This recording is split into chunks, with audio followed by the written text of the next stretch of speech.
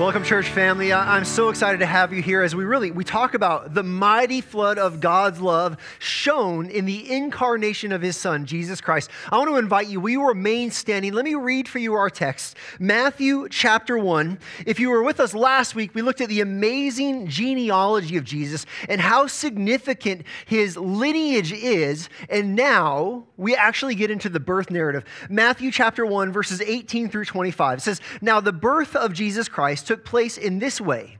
When his mother Mary had been betrothed to Joseph, before they had came together, she was found to be with child from the Holy Spirit. And her husband Joseph, being a just man and unwilling to put her to shame, resolved to divorce her quietly. But as he considered these things, behold, an angel of the Lord appeared to him in a dream, saying, 'Joseph, son of David, do not fear to take Mary as your wife, for that which is conceived in her is from the Holy Spirit. She will bear a son, and you shall call his name Jesus, for he will save his people from their sins.' And all this took place to fulfill what the Lord had spoken by the prophet. 'Behold, the virgin shall conceive and bear a son, and they shall call his name Emmanuel,' which means God with us. When Joseph woke from sleep, he did as the angel of the Lord commanded. He took his wife, but he knew her not until she had given birth to a son, and he called his name Jesus." Let's stop there. Please have a seat. This is a great story. What a great time of year to remember the Christmas story, the story of Jesus and his coming to earth. As we remember this story, we're actually beginning a journey through the entirety of the book of Matthew over the next couple of years. And there's so much we're going to see as we walk through this book. It's going to be wonderful for us. But today, I want to talk about this moment in time 2,000 years ago and this unexpected pregnancy. Now, the world today is full of unexpected pregnancies. In fact, you might be aware of a wonderful ministry that exists here in Longview. It's called Premier Choice for Women. It used to be called the Caring Pregnancy Center, and it's a facility, it's a ministry for women who are experiencing an unexpected pregnancy. And really what happens is they have advocates that minister to the women, help them have everything they need to protect the life of that child. And really, they walk with a family for the first 2 years of that child's birth, providing so many of the needs that they have. But this ministry, Premier Choice for Women, they have a way that they reach out to people. You can sign up for their prayer requests through text messages. And I did this a couple of months ago. And so this last week on Thursday at 11:53, almost noon, I received this text. Maybe some of you received the same text. It's up here on the screen. It says, "Please pray for Premier Choice for Women advocate whose client is considering abortion." You receive a text like that, and you kind of just put aside everything that you're doing, and you pray. And if you allow that moment to sink in, you realize that there is a woman who has an unexpected pregnancy, and she's meeting with someone at the Premier Choice for Women, and this woman has abortion on the table.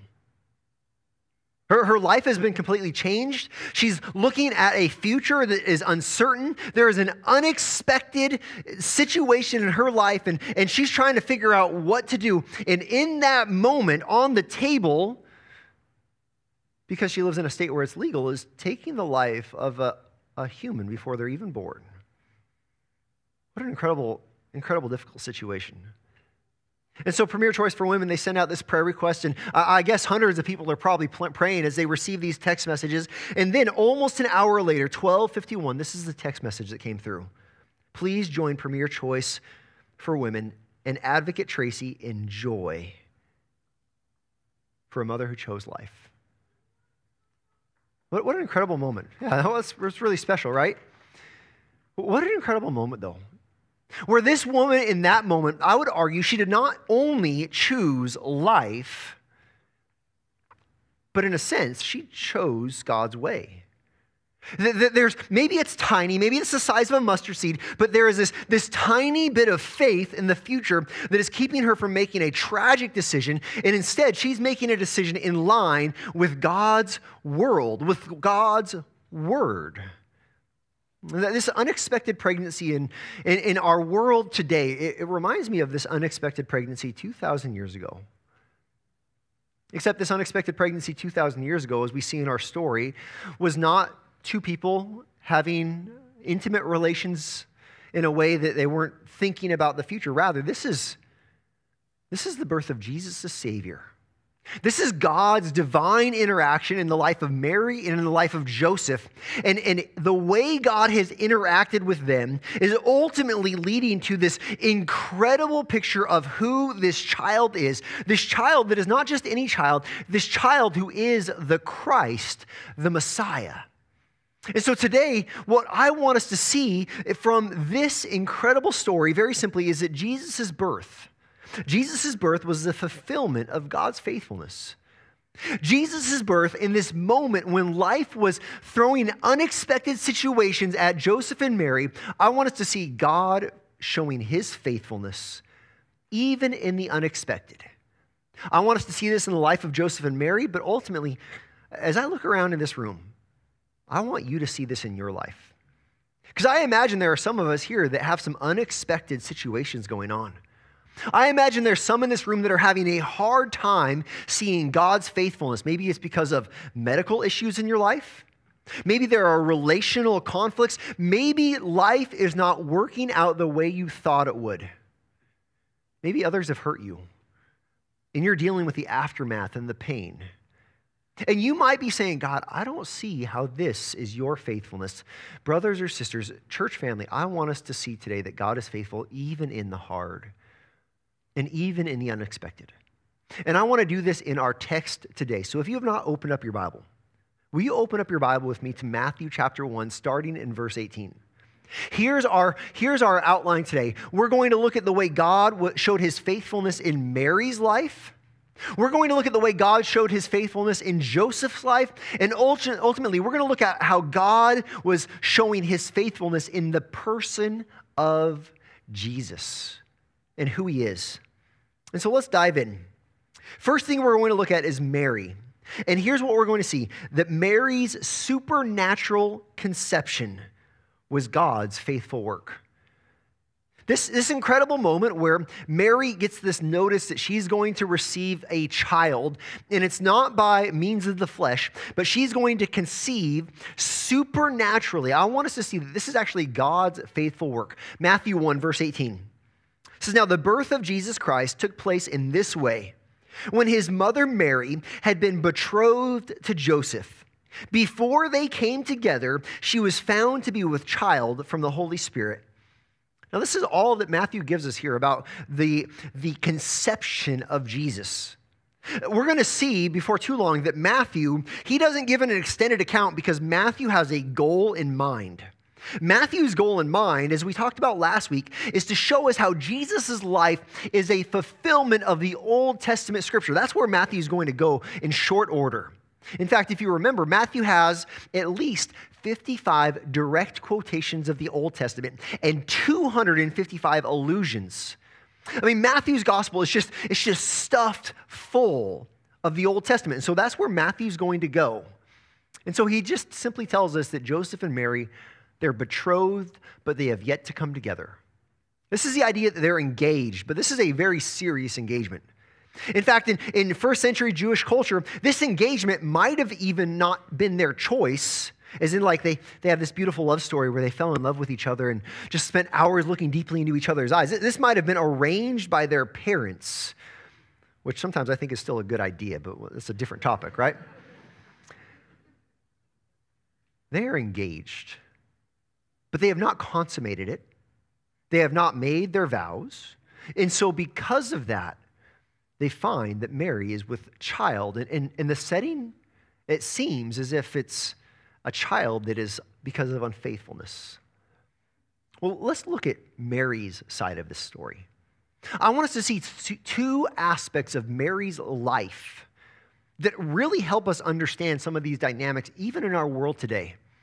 And to do that, I want to look at the third gospel. Matthew is the first gospel. Mark doesn't have birth narrative, but then the Gospel of Luke, the third gospel, gives an extended account of the birth narrative. especially this situation with Mary. And so turn with me, Luke chapter 1. Let me look with you at verses 26 through 33. And here's the first thing I want you to see about Mary. I want you to see that Mary had favor. Mary had favor, the favor of God. Let me show you. Verse 26, it says, "In the 6th month, the angel Gabriel was sent from God to a city of Galilee named Nazareth, to a virgin betrothed to a man whose name was Joseph of the house of David. And the virgin's name was Mary. And he, the angel, came to her and said, 'Greetings, O favored one. The Lord is with you.' But she was greatly troubled at the saying and tried to discern what sort of greeting this might be.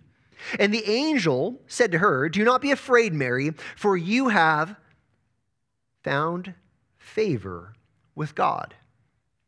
And behold, you will conceive in your womb and bear a son. And you shall call his name Jesus, and he will be great and will be called Son of the Most High. And the Lord God will give to him the throne of his father David, and he will reign over the house of Jacob forever, and of his kingdom there will be no end.'" If you were with us last week, you remember that Jesus is in the line of David, who has been given a promise by God to have an everlasting kingdom. Jesus is the eternal Davidic king. And that's repeated here in this story. But look at this idea of being favored. When you hear that someone is favored, what does that make you think of? Is it like, everything they touch turns to gold, everything in their life works out perfectly? Well, the word here, favored, if you were to look at the original language, it's the word that is often translated grace. Same word you have in Ephesians chapter 2 when it says, "By grace you have been saved." I want you to see here that Mary doesn't have the angel appear to her, and the angel says, "Hey, good job, Mary. You finally worked hard enough that God loves you now." The angel doesn't come and say, "Hey, Mary, your works have reached a certain spot where now you're at a special level with God, and now he's going to use you in a really cool way." No, the angel comes and twice it describes Mary having a relationship with God, not based on her own work, but based on the favor or the grace of God. You see, Mary's relationship with God was based upon God's grace. And so is yours. But let's just remember that for a moment here. There is not one of us that comes before God and says, "God, look at how good I've been. Now you're going to accept me." There's not one of us that God has gone to and says, "Wow, you have really impressed me because you're so awesome, because you're so much better than your neighbor, because you don't swear as much as you used to, because you don't do all these bad, now I'm going to love you." No. Every one of us come to God only by his grace. The Bible's very clear about this. This is true of Mary, this is true of me, and this is true of you. But here's what I want us to see next is how Mary responds. Look at how she responds to the grace of God in her life. Because we see her response is that not only did Mary have favor, here's her response: Mary had faith. She responded with trust in God. She responded with belief in who God is and the word of God as expressed by this angel. Continue with me, verse 34. "And Mary said to the angel, 'How will this be since I'm a virgin?' And the angel answered her, 'The Holy Spirit will come upon you, and the power of the Most High will overshadow you. Therefore, the child to be born will be called Holy, the Son of God. And behold, your relative Elizabeth, in her old age, has also conceived a son, and this is the 6th month with her who was called barren. For nothing will be impossible with God.' And Mary said, 'Behold, I am the servant of the Lord. Let it be to me according to your word.' And the angel departed from her." Now, this is so instructive. Look at this incredible response. First of all, Mary asks a humble question. I don't think she's asking a question in doubt. I think she's really actually saying here, "Okay, angel, Gabriel, here's the deal. I've done the math. I am a virgin. I don't understand. How am I supposed to conceive when I am a virgin? This does not make sense. This is a question that you and I often ask in our difficult situations. Lord, I know you're good. God, I know you're faithful. God, I know you're powerful. I know you love me, but life's working out in a way I don't understand. I don't get this. This doesn't make sense to me. This is Mary's response. She asks a humble, genuine question. And the angel responds by saying, listen, your cousin Elizabeth, who has been barren, she is already with child in her 6th month. And then the angel says this, verse 37, for nothing is impossible with God. You know, if I were to expand on this, here's what the angel is teaching. He's saying, Mary, listen very carefully. The God who by his word made the heavens and the earth, the God who made your very body, the God who formed Adam out of dust and Eve out of Adam, that God is the God that is telling you right now that the power of God will overshadow you and he will place an infant within your womb. Nothing is impossible with God. This is what the angel teaches to Mary, but now we get to her response. I want you to see the faith that she has. Look at the next verse. Verse 38 says, and Mary said, behold, I am the servant of the Lord. Let it be to me according to your word. Incredible. I don't understand. This doesn't make sense. But I'm your servant, God. Whatever you say, let that happen in my life. I want your will. Look at this incredible response of Mary in faith to the unexpected life situations that she faced. But what about you? How are you responding to the unexpected situations in your life? Are you responding with the same kind of attitude where you say to God, God, I don't understand. God, this doesn't make sense. God, this is scary. God, this is bigger than me. God, I am really overwhelmed by this, but I am the servant of the Lord. Let it be to me as you have said. God, whatever you want, I'm willing to deal with it. I'm willing to experience it. I'm willing to go through even the trial that you'll send my way. What an incredible response. This response really, though, it brings us back to how this is God's work. This is the first thing we see, that Mary's supernatural conception, this is God's faithful work in her life. This is not her in her awesome life and her great moral character. This is God's faithful work in her life, and she responds in faith. But let's turn to Joseph. With Mary, we see God's faithful work in conception, but with Joseph, we see Joseph's special counsel is God's faithful way. Joseph, we're going to see that he receives special instructions from the Lord, which is God showing him how to navigate life based on God's own way. Look with me back at Matthew chapter 1, verse 19. And the husband of Joseph, and her husband Joseph, being a just man, and unwilling to put her to shame, resolved to divorce her quietly. But as he considered these things, behold, an angel of the Lord appeared to him in a dream, saying, Joseph, son of David, do not fear to take Mary as your wife, for that which is conceived in her is from the Holy Spirit. Now, in the same way we looked at Mary, in the same way we saw that Mary had favor and that Mary had faith, well, I think Joseph's response here, Joseph's life, can be instructive to us, especially in those unexpected situations that we're dealing with. Let me show you what I mean. First of all, Joseph had fairness. Joseph had a certain kind of character.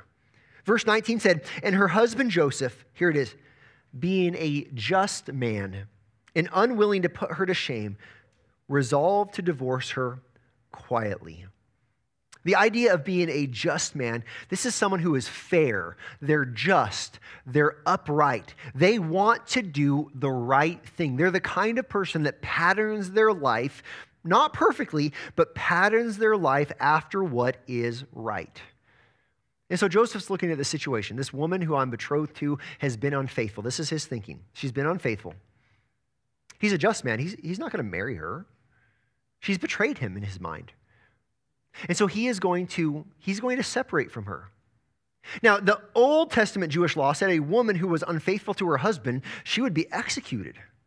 At this point in history, Israel is now ruled by the Romans, and they have basically outlawed the Jewish people from executing on their own terms. It would have to go through the Romans. And so this is not a practice of execution, but there would be the approval and the practice of divorce. And Joseph has two roads he can take. He can divorce her in the most public way possible, shaming her, rubbing her nose in it, making sure that the entire community that surrounds him knows how wicked and evil of a woman she is. Just think of the names that he could have publicly called her. Think of the torment that he could have brought into her life. But he walked down a different path. And the text says the reason why is because he's a just man. Because being a just man doesn't mean you just do the right thing. Being a just man shows the heart of mercy. Twice as we go through the book of Matthew, we're going to see that Jesus quotes Hosea 6:6, where God says, he says, don't you know that I desire not sacrifice but mercy? See, Joseph, he's not a perfect man, but he's reflecting the character of God in this moment. When he could ruin her, but instead he decides to show her mercy. Joseph is a just man. I mean, think about this incredible moment that he faces. In this fair response. And then, not only that, but you have the angel come to him and appear to him and give him these instructions. And Joseph, in his fairness, and he responds according to obedience. Verse 24 says, when Joseph woke from his sleep, he did as the angel of the Lord commanded him. He took his wife, but he knew her not until she had given birth to a son, and he called him Jesus. See, Joseph didn't just have fairness. Joseph also had faith. Joseph was willing to act based upon what God had spoken. He's signing up for all the cruel things and even all the cruel things that people will think and maybe even the things that they'll say. People are going to assume the worst. And Joseph's signing up to carry that load. This means Joseph's response really is of courageous obedience. Joseph responds in faith. He does what God calls him to do, regardless of what anyone around him says or thinks. Now, let me take that to you and put that in your life, because I think God does the same exact thing with us. We have a God who calls you to do things that don't always make sense to those around you. How do you see this playing out in your life? Well, guess what? You're called to live a moral standard that's different than the world's. You're called to live in purity and holiness. The world around you will say all these things are permissible and all these actions are good and okay and even beneficial. But you, if you are a follower of Christ, you are called to live with a very different moral standard. And sometimes people will mock you for that. Especially if you're young, they'll look down on you for that. They'll say, look, you're missing all the fun. You're missing all the good stuff that you could be doing in this life. You're called to that. What else does this look like? Well, I think this looks like moments where you share your faith with someone. When you share the gospel with someone, you don't know how they're going to respond. When you ask them, can I tell you who Jesus is and what he's done? Can I tell you how you can be saved? There are going to be moments where people will respond poorly. They will think you're a lunatic. They will think you're a fanatic. They'll think you're a crazy person because you have trusted in Jesus as the only way to be saved. And it's hard. And it's a call to courageous obedience to the instruction of God, regardless of what others think. This is the kind of faith that Joseph had. This is the kind of faith that you and I are called to grow into, regardless of what others say. This is what we are called to. Now, I'm 2 minutes ahead of schedule in my sermon, which means I have a thought here that I want to share that I wasn't sure I'd have time for. I was able to share it the last two services, but this is usually the one that goes long. But let me apply this text to some of us in our lives right now. Let me apply some principles from this text specifically to those who are young and or unmarried. Let me help parents think about how you help your teens or your children think about the opposite gender as they grow. Let me help grandparents help you give the right kind of advice to the next generation as they get to the age where they start thinking about romance and dating and even marriage. Because I think this text gives us a picture, an example of some very important choices that are before some of the young people and the singles in this room. Let me speak first of all to the ladies. Ladies, I think this text shows us how important it is for you to marry a man with integrity like Joseph. Let me show you what I mean. Joseph had faith. He trusted God. Joseph had courageous obedience. He was willing to do the right thing even when it's hard. This means that Joseph was the kind of guy that when unexpected difficulties came, he responded well. I'm going to tell you guys, there are going to be moments in your life when unexpected difficulties arise. And ladies, if you marry a man who does not have courageous obedience, in those moments when unexpected things happen, you're going to be left on shaky ground. You're going to be left wondering how your husband is going to navigate the situations before you, and it will be scary. But if you marry a man who, like Joseph, has faith and courageous obedience, not perfect, but he is striving to do what God does, in those moments, you will find yourself with far less anxiety, far less fear, far less worry, and far more security. This is true. This is important. Now let me speak to the men. Likewise, men, this reminds us of how important it is for you to marry a woman who has faith like Mary.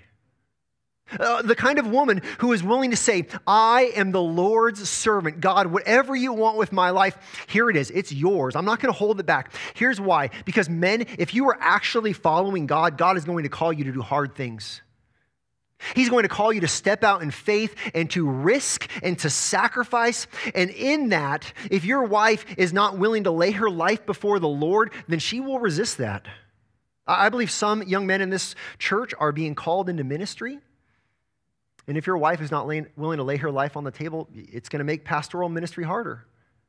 I would not be surprised if over the next 10 years, there are going to be young people that come out of this church that will be called to the mission field. That they will have a burden on their heart for the lost at the ends of the earth who have never heard the gospel, who have never trusted in Jesus. And young men, if you want to go be part of God's incredible work at the ends of the earth, but you've married someone who says, I can't move away from my family, I can't move away from my comfort, I can't move away from my wealth and pleasure, you're going to find yourself stuck, unfulfilled, and unused by the Lord. Now, I know this is not what this text is about, but listen, this text illustrates how important it is to choose wisely who you marry. How important it is to choose wisely how you live as someone who is preparing for marriage. And parents, these are the kind of lessons for you to teach your children. And grandparents, these are the kind of lessons for you to teach your grandchildren, not just once in a while, but over and over again. Most of us understand that the most important decision we ever make is whether or not we trust Christ, but the second most important decision is who we join with in marriage. Now let me go back to our text. I'm still 2 minutes ahead. Not only do we see God's faithful work in Mary's life, in this miraculous conception, which is his will, not only do we see God's faithful work in Joseph's life, in this way that God is helping Joseph navigate and understand how to live according to God's word in this unexpected moment, but all of this actually is meant to point to Jesus' life. Because Joseph and Mary, they're actually the supporting characters. And Jesus is the main character of all of Scripture. So here's what we see next. We see that Jesus' Savior calling, this was God's faithful will. Jesus' Savior calling, this is God's will being faithfully worked out before our eyes as we read this text. Verses 21 through 23. She, Mary, the angel still speaking to Joseph, will bear a son, And you shall call his name Jesus, for he will save his people from their sins.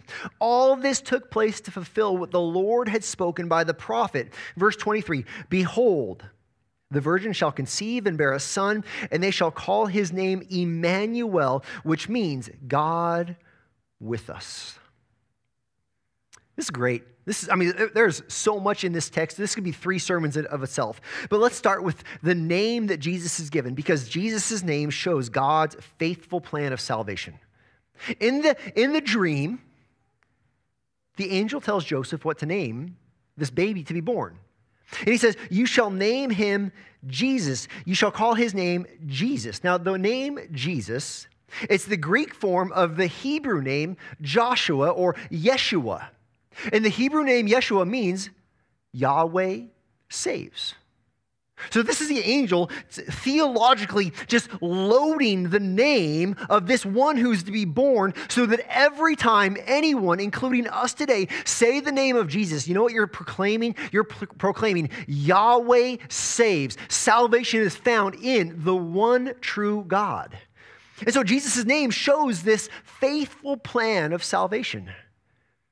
This is amazing. The question, though, is how does Yahweh save? How does this one true God save? Well, look, we're in the first gospel. We skipped over Mark, the second gospel. We looked at the third gospel, Luke, but let's go to the fourth gospel. Let's go to the Gospel of John and his birth narrative, and it's unlike any of the others. John chapter 1, verses 1 through 3 says, in the beginning was the Word. And the Word was with God, and the Word was God. He was in the beginning with God. All things were made through him, and without him was not anything made that was made. Now, the Gospel of John begins, and it says, in the beginning. It gets us thinking about Genesis chapter 1. In the beginning, God created the heavens and the earth. In this text, it shows us that there was this entity, and this entity is called Halagos. It's called the Word. And it teaches us a few things about the Word. It says that, first of all, the Word was with God, distinct from God. And then it says the Word was God, united to God.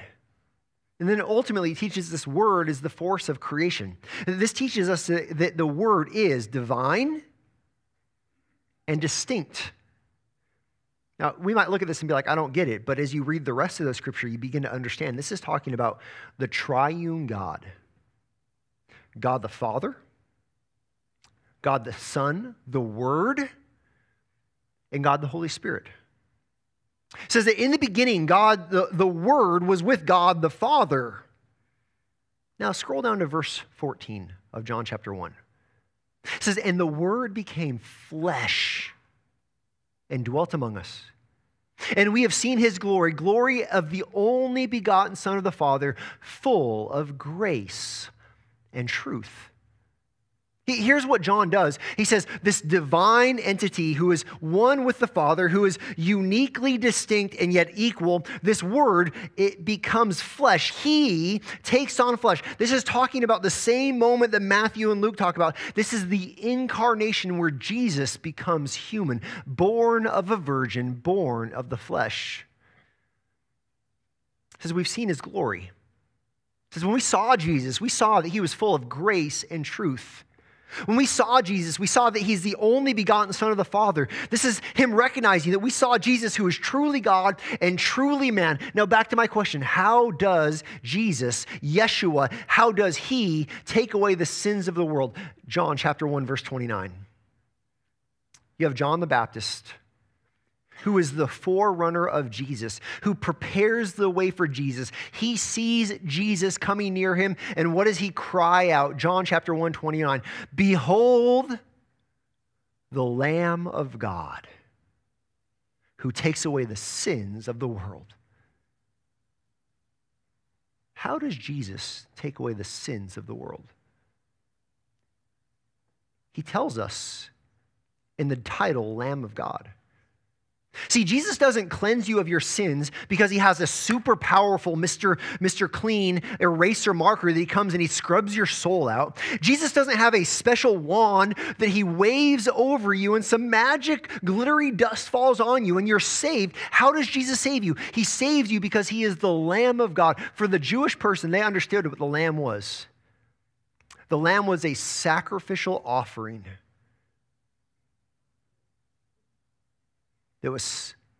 Life was taken from it. Its blood was shed. It died. And it died as a substitute, as a placeholder, and it died for your sin. Well, this says that Jesus isn't some, regular old lamb. Jesus is the Lamb of God. And by his death, burial, resurrection, everyone who believes in him, in who he is, Jesus, Yeshua, Yahweh saves, who believes in what he's done as the Lamb of God, is saved. This is what the angel announces. This is what the angel announces to Joseph, and this is what remains true for us today.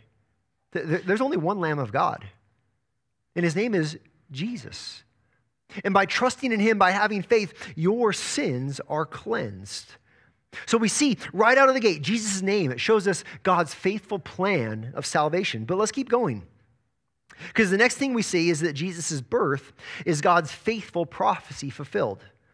Look at verse 22. It says, all this took place to fulfill what the Lord had spoken by the prophet. Behold, the virgin shall conceive and bear a son, and they shall call his name Emmanuel, which means God with us. Now, this is the first of what's called a fulfillment quotation in the book of Matthew. 10 times in Matthew's gospel, Matthew brings commentary to the narrative, to the story of Jesus' life. 10 times he brings commentary that he reaches into the Old Testament and he brings it, and it actually has a formula. And the formula is written right here. It says, this took place to fulfill.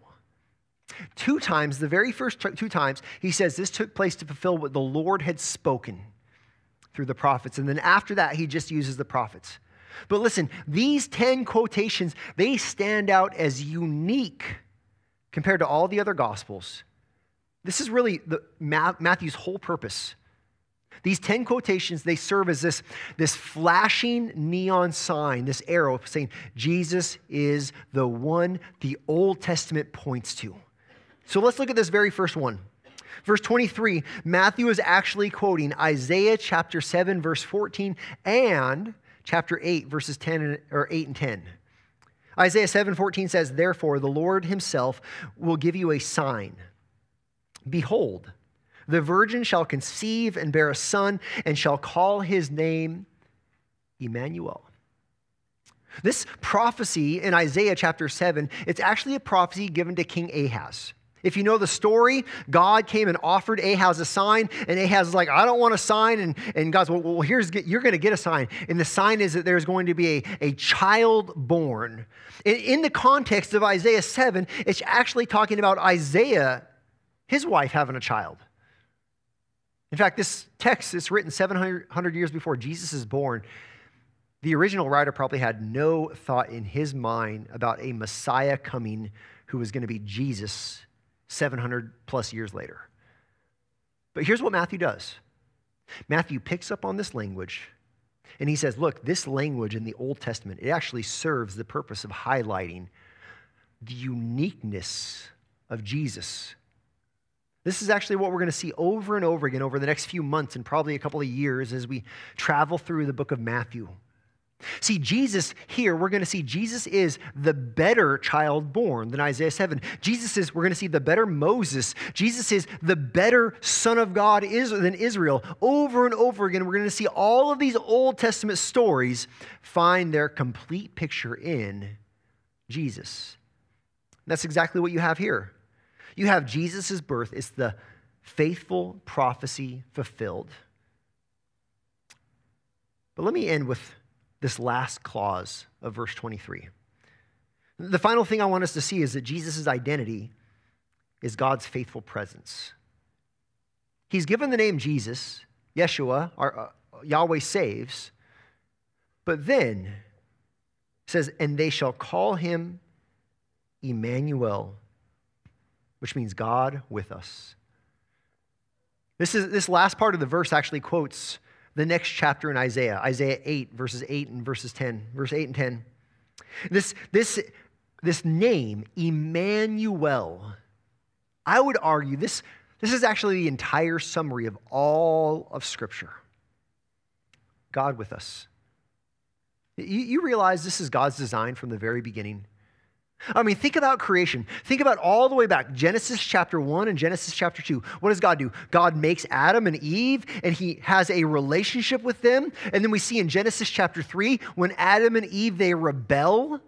They do not trust God. They disobey what God's word has said. But look at Genesis chapter 3, verse 8. It says, after they had sinned, it says, they heard the sound of the Lord God walking in the garden in the cool of the day.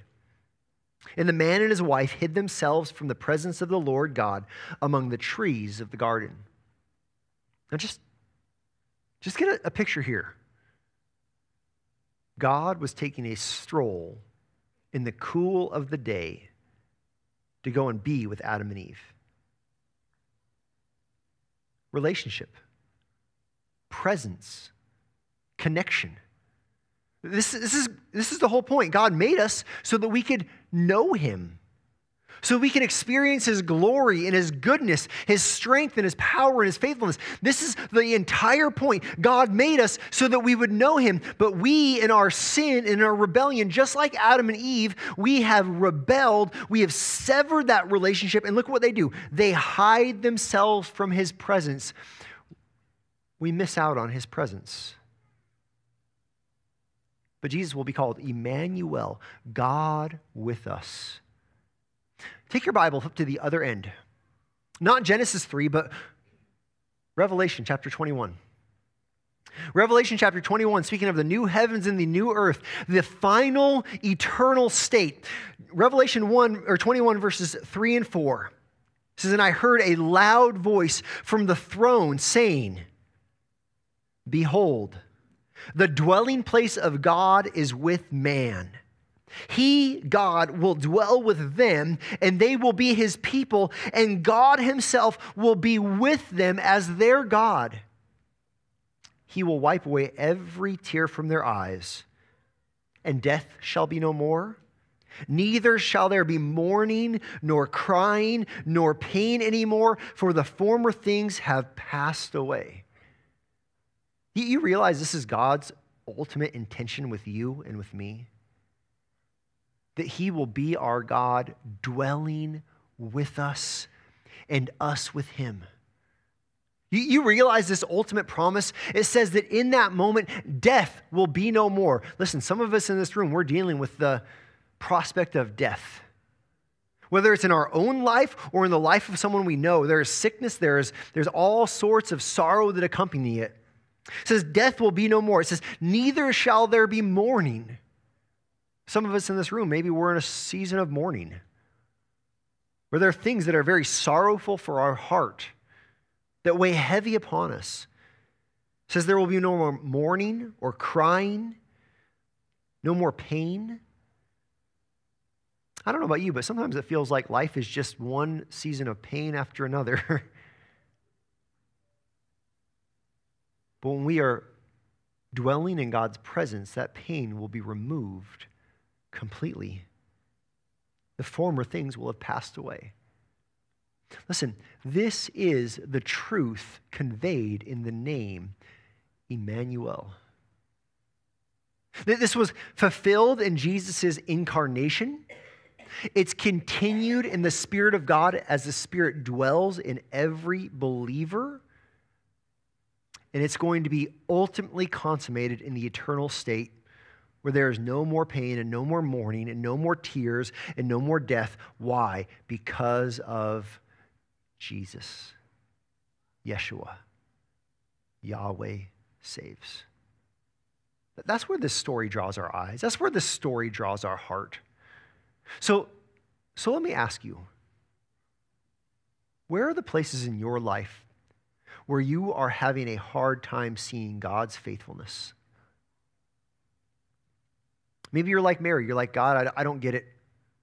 This wasn't the plan. This wasn't the expectation. This is something harder than what I expected. This is something more difficult than anything I signed up for. God, I do not get this. I'm having a hard time seeing your faithfulness? Where are the places in your mind where the struggles of life fill your perspective more than the Savior and his faithfulness? See, I think this is an appropriate moment to just go before the Lord right now. Go to him with those places in your life where it's hard to see his faithfulness. Go to him with those places in your life where the struggle is bigger than the Savior, and humbly ask him to help you. I want to give you a moment to express, like Mary, before God the Father, say, God, I am your servant. Whatever you want with my life, I'll do it. I want to give you a moment for you to go and be like Joseph, where you say, God, I'm going to do whatever you say. I'm going to have courageous obedience. I want you to do this by having you turn your attention toward Jesus. Yeshua. Yahweh saves. Emmanuel, God with us. Take this moment right now. Will you close your eyes and just take those to the Lord?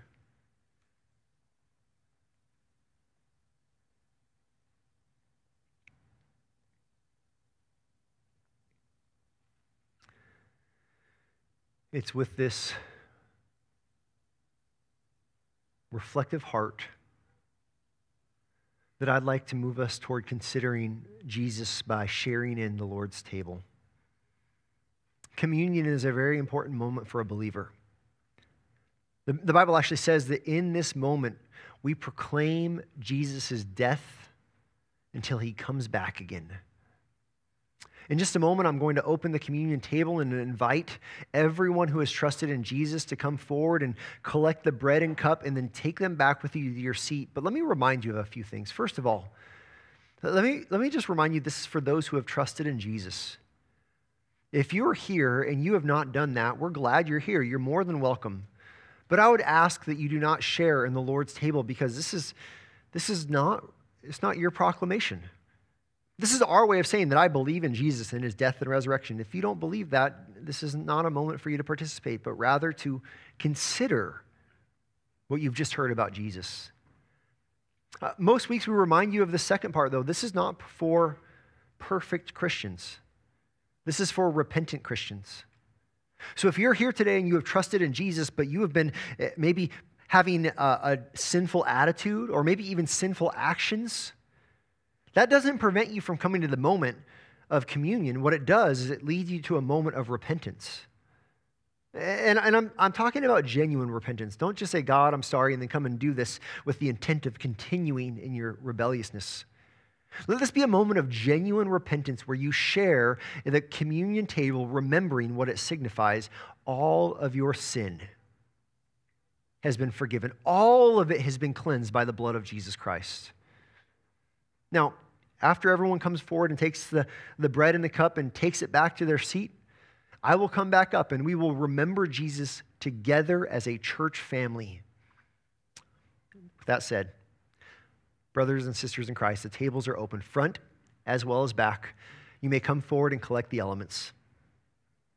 I want to pray, and before I do, I want to remember the words the angel spoke to Joseph and what it reminds us about Jesus.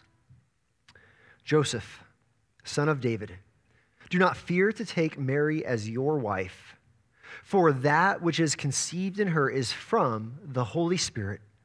She will bear a son, and you shall call his name Jesus, for he will save his people from their sins. All this took place to fulfill what the Lord had spoken by the prophet. Behold, the virgin shall conceive and bear a son, and they shall call his name Emmanuel, which means God with us. Heavenly Father, we humbly and gratefully come before you in this moment, thanking you for your son, Jesus.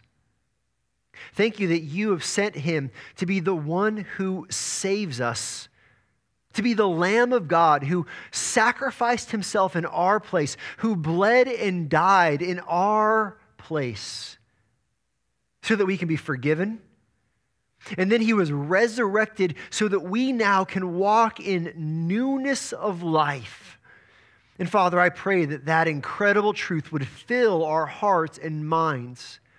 Father, as we reflect on this great gift, your grace, your favor toward us, Father, help us to respond like Mary.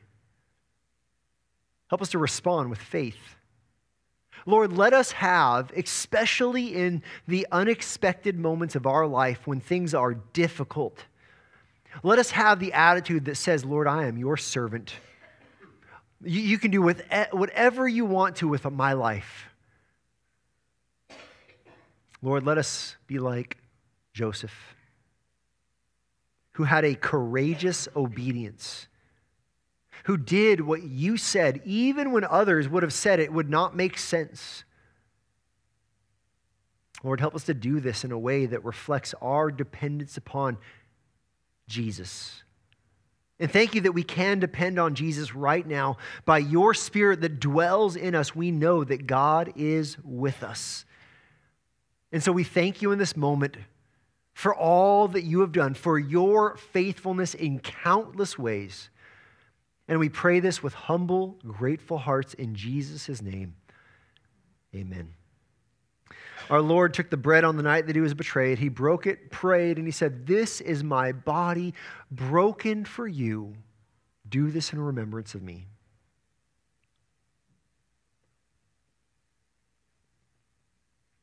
After supper, he took the cup and he said, "This is the new covenant in my blood. The blood that washes away our sins." He says, "Do this in remembrance of me."